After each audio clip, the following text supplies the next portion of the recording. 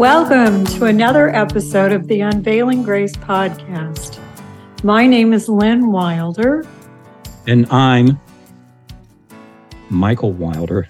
I'm under disguise today for a very special reason. I'm acting as a special agent because we have a wonderful and very special person being interviewed today.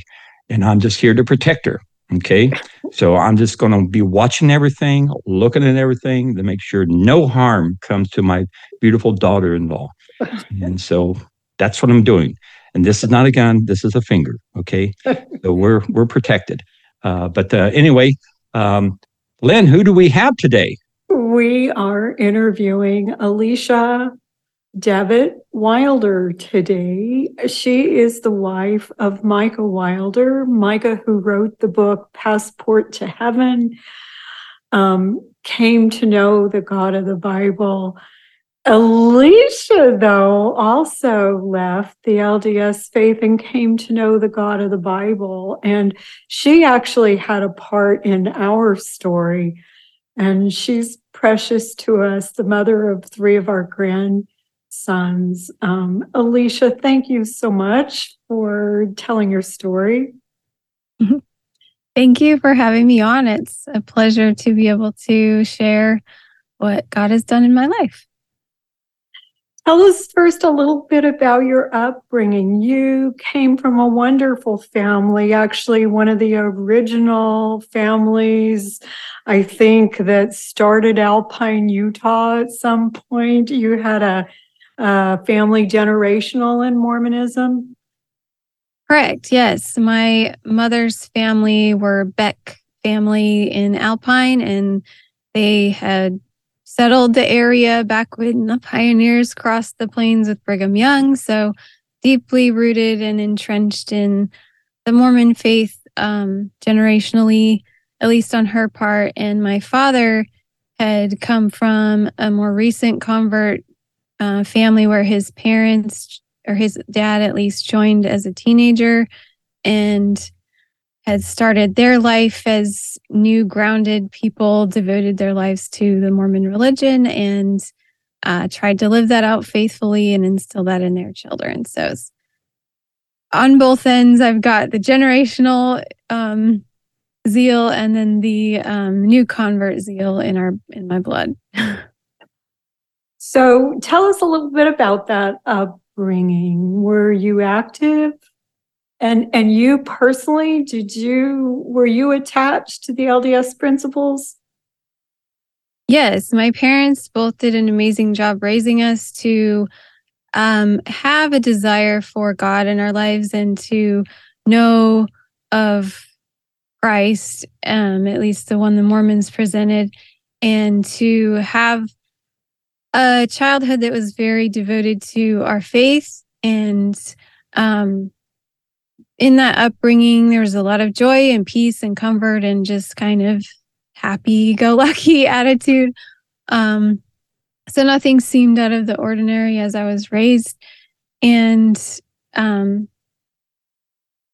I was probably considered myself to be like the Molly Mormon mindset, where I had a zeal that came from either that upbringing or something inside me that I wanted to just achieve my best and do my best and be my best, and suffered from moments of feeling like I couldn't live up to that standard, but I still wanted to prove to God that I was worthy of Him or worthy of something, and definitely would have called myself devout. I mean, I was baptized at the age of 8, had a big, lovely ceremony.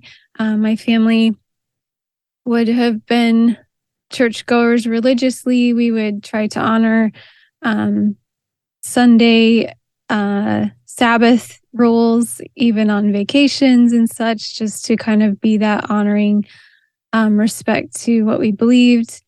And we'd listen to conferences and go when we could. So we definitely had it as like the foundation of who we were was a life in Mormonism. Did you ever question your faith growing up, would you say? Not that I can recall until I was maybe 14 when the challenge came to the young people to read the Book of Mormon for themselves and to challenge themselves to pray that they had received the truth and find that answer through the question they posed. So I took that challenge upon myself and read through religiously devoted to the to the Book of Mormon to figure out if this zeal and this burning in my bosom was supposed to happen, that I'd know the Book of Mormon was true. And I took that on myself. So it took me months to read it. But then I remember one night just feeling like, okay, I've completed this, Lord. I'm going to pray to know that it's true, like they've asked me to. And that was the first time that I ever received like a nothingness feeling. And normally in Mormonism, there was always these welling up emotions and feelings of things being good and grand, and just this creation of an environment where like I felt like everything was true because I had these emotional experiences and this emotional response to things that were good in nature or positive experiences. But this one stumped me. It left me wondering why, if I'm trying my best to read the Book of Mormon, I'm doing it with my whole heart. I'm seeking for this answer that's supposed to be this like burning in the bosom. Why did that not come? Why was there an empty feeling? And that was the first time I had ever kind of was thrown off anyway. It didn't throw my faith out of the religious basket that it was in, but it did put a question in my mind. That's really interesting because you're growing up in Alpine, and if we know that Alpine is probably the most active LDS city in the world. I mean, there's like 99.9% people who live in Alpine that are LDS and they're active. And so you're hearing all the time, you're 14 years old, you're going to school, you have friends, you're always hearing this thing about people's testimonies. And once a month, somebody stands up into a sacrament meeting in the church, worship meeting, where somebody says, I know the church is true. I know Joseph Smith was a prophet. I know the Book of Mormon is true. And you've heard this probably, I would imagine, your entire life. And you hear it from your friends, you hear it from your teachers. Everything in Alpine is related to Mormonism because this is the community. And I find that quite interesting. Here you are, going through the test, and you're reading the Book of Mormon, and you get through the end, and you ask, and you kind of go, like, well, where's the lightning? Where is this burning in my bosom? Where, is so, in other words, it seemed like you're saying that something just didn't seem right, or was something not clicking with you at that point. Yeah, I mean, I would have been one of those kids that got up every sacrament Sunday or at least 3 times a year and bore my testimony of knowing everything that I thought was true. But yeah, this was the first time. I mean, maybe I had turned 15. It was pretty somewhere, before I had actually turned 16 when this happened. So it was definitely kind of an alarming thing to me, but it wasn't something that was going to change how I lived every day. But yeah, it wasn't so much that like I felt like something was wrong or that I had felt like something was right. It's that I just felt nothing. Did you feel like maybe you were doing something wrong yourself? Like maybe I wasn't sincere enough when I was reading the Book of Mormon. Maybe I had questions of doubt just by reading the Book of Mormon and having questions of doubt that I didn't get any feedback from God. Initially, that was not a question in my mind. It was more a curiosity as to like, why the first time in my life do I not feel anything for the church? Yeah. But when I got back to church and we're supposed to bear our testimonies about how they had posed the question, so they had given kids a chance to go through this process and to come back and share. And they had opened it up to the youth group to share. And I was hearing everybody else's responses, and they made it seem like that's how I should feel if I didn't get an answer, that something should have been wrong with me, or that I maybe wasn't in the right place, or that I had done something wrong that I hadn't confessed or repented of. But I didn't feel like that was my heart and in going into this. So it kind of just left me stumped. And I kind of just left that experience and put it up on the shelf and moved on, So in high school, you were active. Yeah. Was there something else down the road that caused you to kind of rethink things? Not initially. But yeah, in high school, I turned 16 and then met your son.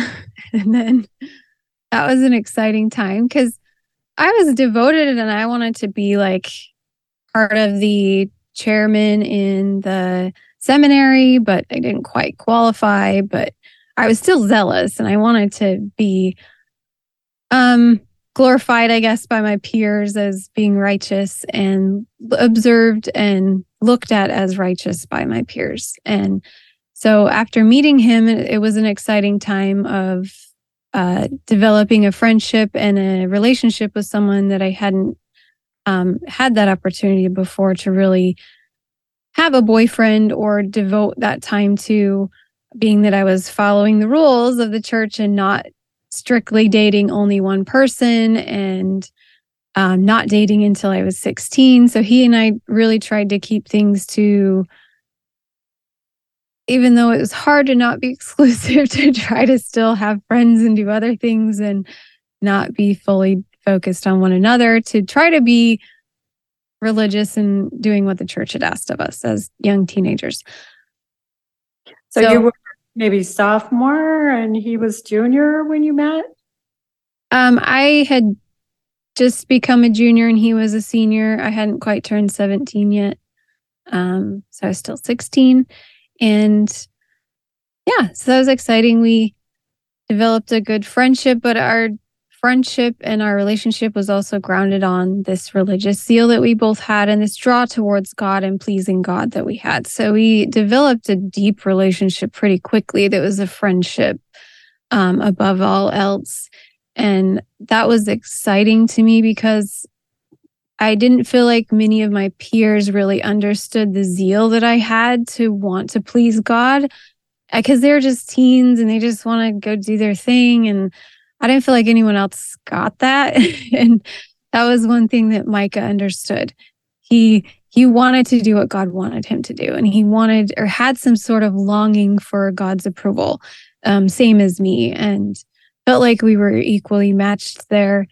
And it led us into developing a really great friendship in high school, and ultimately encouraged me to want to devote my life to either climbing the religious ladder or serving Christ any way that I knew how.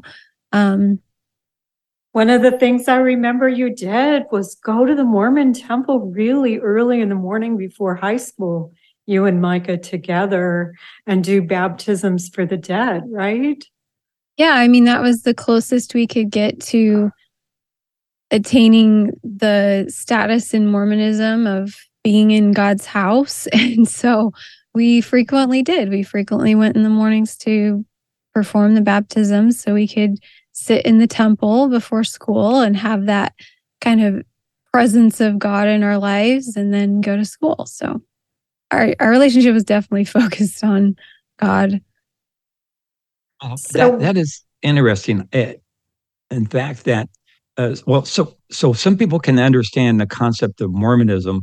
In Mormonism, you do not date before you're 16, right? Is that a correct thing, that you just, no dating allowed? At least some parents did that. I think that's what the LDS taught at that time. I think they might still teach that. But so no dating before 16, and then you started seeing Micah some after you became 16, and that you started should break into the Sound of Music song. I am 16, going on 17, and so forth. But but can you imagine this? Here, one is getting ready to go to 17. Alicia's becoming 16. And what do they do in the morning? Like at 6 o'clock in the morning, they go to the temple, the LDS temple, the Temple Nogus temple, fairly close to the high school, and they do baptisms for the dead. Can you imagine that? Are these two people really devoted? I mean, Alicia, were you kind of doing that just to show people that you're really active, you're really sincere? Were you trying to do this to impress Micah? Because Micah he was about as zealous as you could get in Mormonism. Tell us some more about that. And my understanding, this started your junior year, and you guys did this your junior year and through your senior year. Is that correct? Yeah, well, we are a year apart, so it would have been my junior year and his senior year.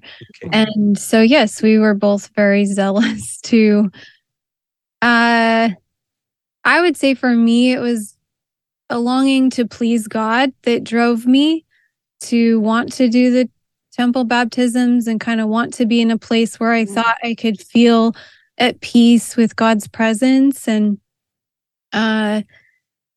not necessarily Micah's persuasion, because I had done that before. I'd gone to the temple and done baptisms with the ward every chance that they gave us, and I certainly enjoyed the fact that my boyfriend wanted to do that and that we were both excited to try to live for God in a sense, or have some sort of zeal for this Mormon way of attaining status. So possibly could have been the status in the community, but there was an aspect of genuineness behind it. I wanted to please God, and I wanted to do what the church told me, because they told me that that's how I should please God. So I eventually hoped that my life would lead to where I could have some sort of status in the church, like a primary president of the stake or of the church in entirety, or a young woman's president entirety. I mean, I held positions in my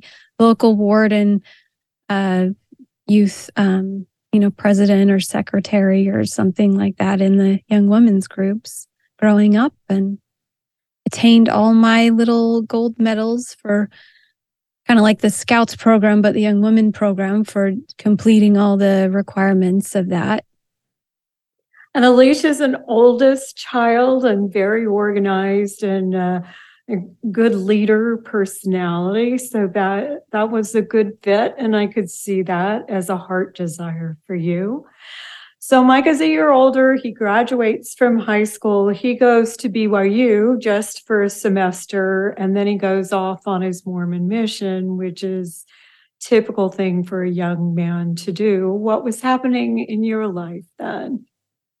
Yeah, I mean, we promised each other that we would follow the church's rules, and we didn't want to be tied down to our relationship, that it would hinder his service as a missionary or my path, whatever direction it would take, or following, finishing school and starting at BYU on my own the next year. So we chose to leave our relationship as friends. And again, it was based on friendship in the beginning. So that was fine. We chose to not promise to be with one another after the mission, but to say, hey, I'm going to let you do your thing, and I'm going to find out what God has for me doing my thing. And that was a good opportunity for the both of us to dive into where God really wanted our lives to go. So I felt like it allowed me to finish high school and develop friendships with other people, and kind of test the waters with other relationships and other people, and kind of get the sense that although other people might have been zealous for the church, there was definitely a devotion missing that I felt like I had, and a devotion to pleasing God. But yeah, that ultimately led me to starting at BYU, and that was exciting for me because it was a new adventure and a new place and a new environment where a little more of the world was visible than at a 99.9% Mormon devoted, public high school. So that was an exciting time. Not that BYU is necessarily an example of the outside world, but certainly you met a lot of other LDS there. And Alicia used to come visit me in my office. That was very sweet to me during that time. So did anything happen with you at BYU? Did you strengthen your faith in Mormonism? I think by the end of my high school year, I kind of started feeling a hole in my life. It probably came from missing Micah as my friend, but that hole in my life became more visible and more prominent and more of a void, to where I was trying to continue to live all the rules and live all the guidelines and do what I was supposed to. But it felt like none of that was leading anywhere for me anymore. That the church's standards kind of held me captive in a way. And I got to the point where BYU was a really good place for me to discover who I wasn't as an adult, but not to fall down rabbit holes of the worldliness that a lot of people get stuck in. Because I would have said I never broke any strict religious rules that would have tainted my ability to call myself worthy to take the sacrament on Sunday. But I had certainly felt internally like I started recognizing the sin nature in me, or just the ability to want things against God's will, or want things in my life that weren't necessarily good or healthy or giving me the satisfaction of feeling like God was actually pleased with me, and instead just kept feeling like that void was getting bigger and bigger. So yeah, I got to a point where 3 months into college, I'm seeing not only that void in myself, but I'm seeing hypocrisy in my peers, and in how are these people really devoted to this religion when it just doesn't seem to matter that much to them, or that's not their focus or their life, or their focus is excellence in college and excellence in a career and excellence in the world. But where's Christ in all of this? Where's that purpose that I thought our church was founded on? Or there's just something missing about it. I couldn't quite pinpoint what it was at this point. I remember when we first moved there, Matt coming to me at one point saying, "Mom, the hypocrisy," he said, "my friends are drinking on Saturday night and then going to church on Sunday morning and passing the sacrament as if nothing's bothering them about that, you Right. know." And I'm sure there were many folks who didn't do that. But it's interesting both. It seems like God's partially making you aware of your own sin, maybe, and your own sin nature, and then seeing some hypocrisy, and then feeling this hole for something new or something different or something else. We're down to the last minute and a half. We're going to do several parts till we get through Alicia's testimony. Can you set us up? Was there something that kind of switched while you were at BYU?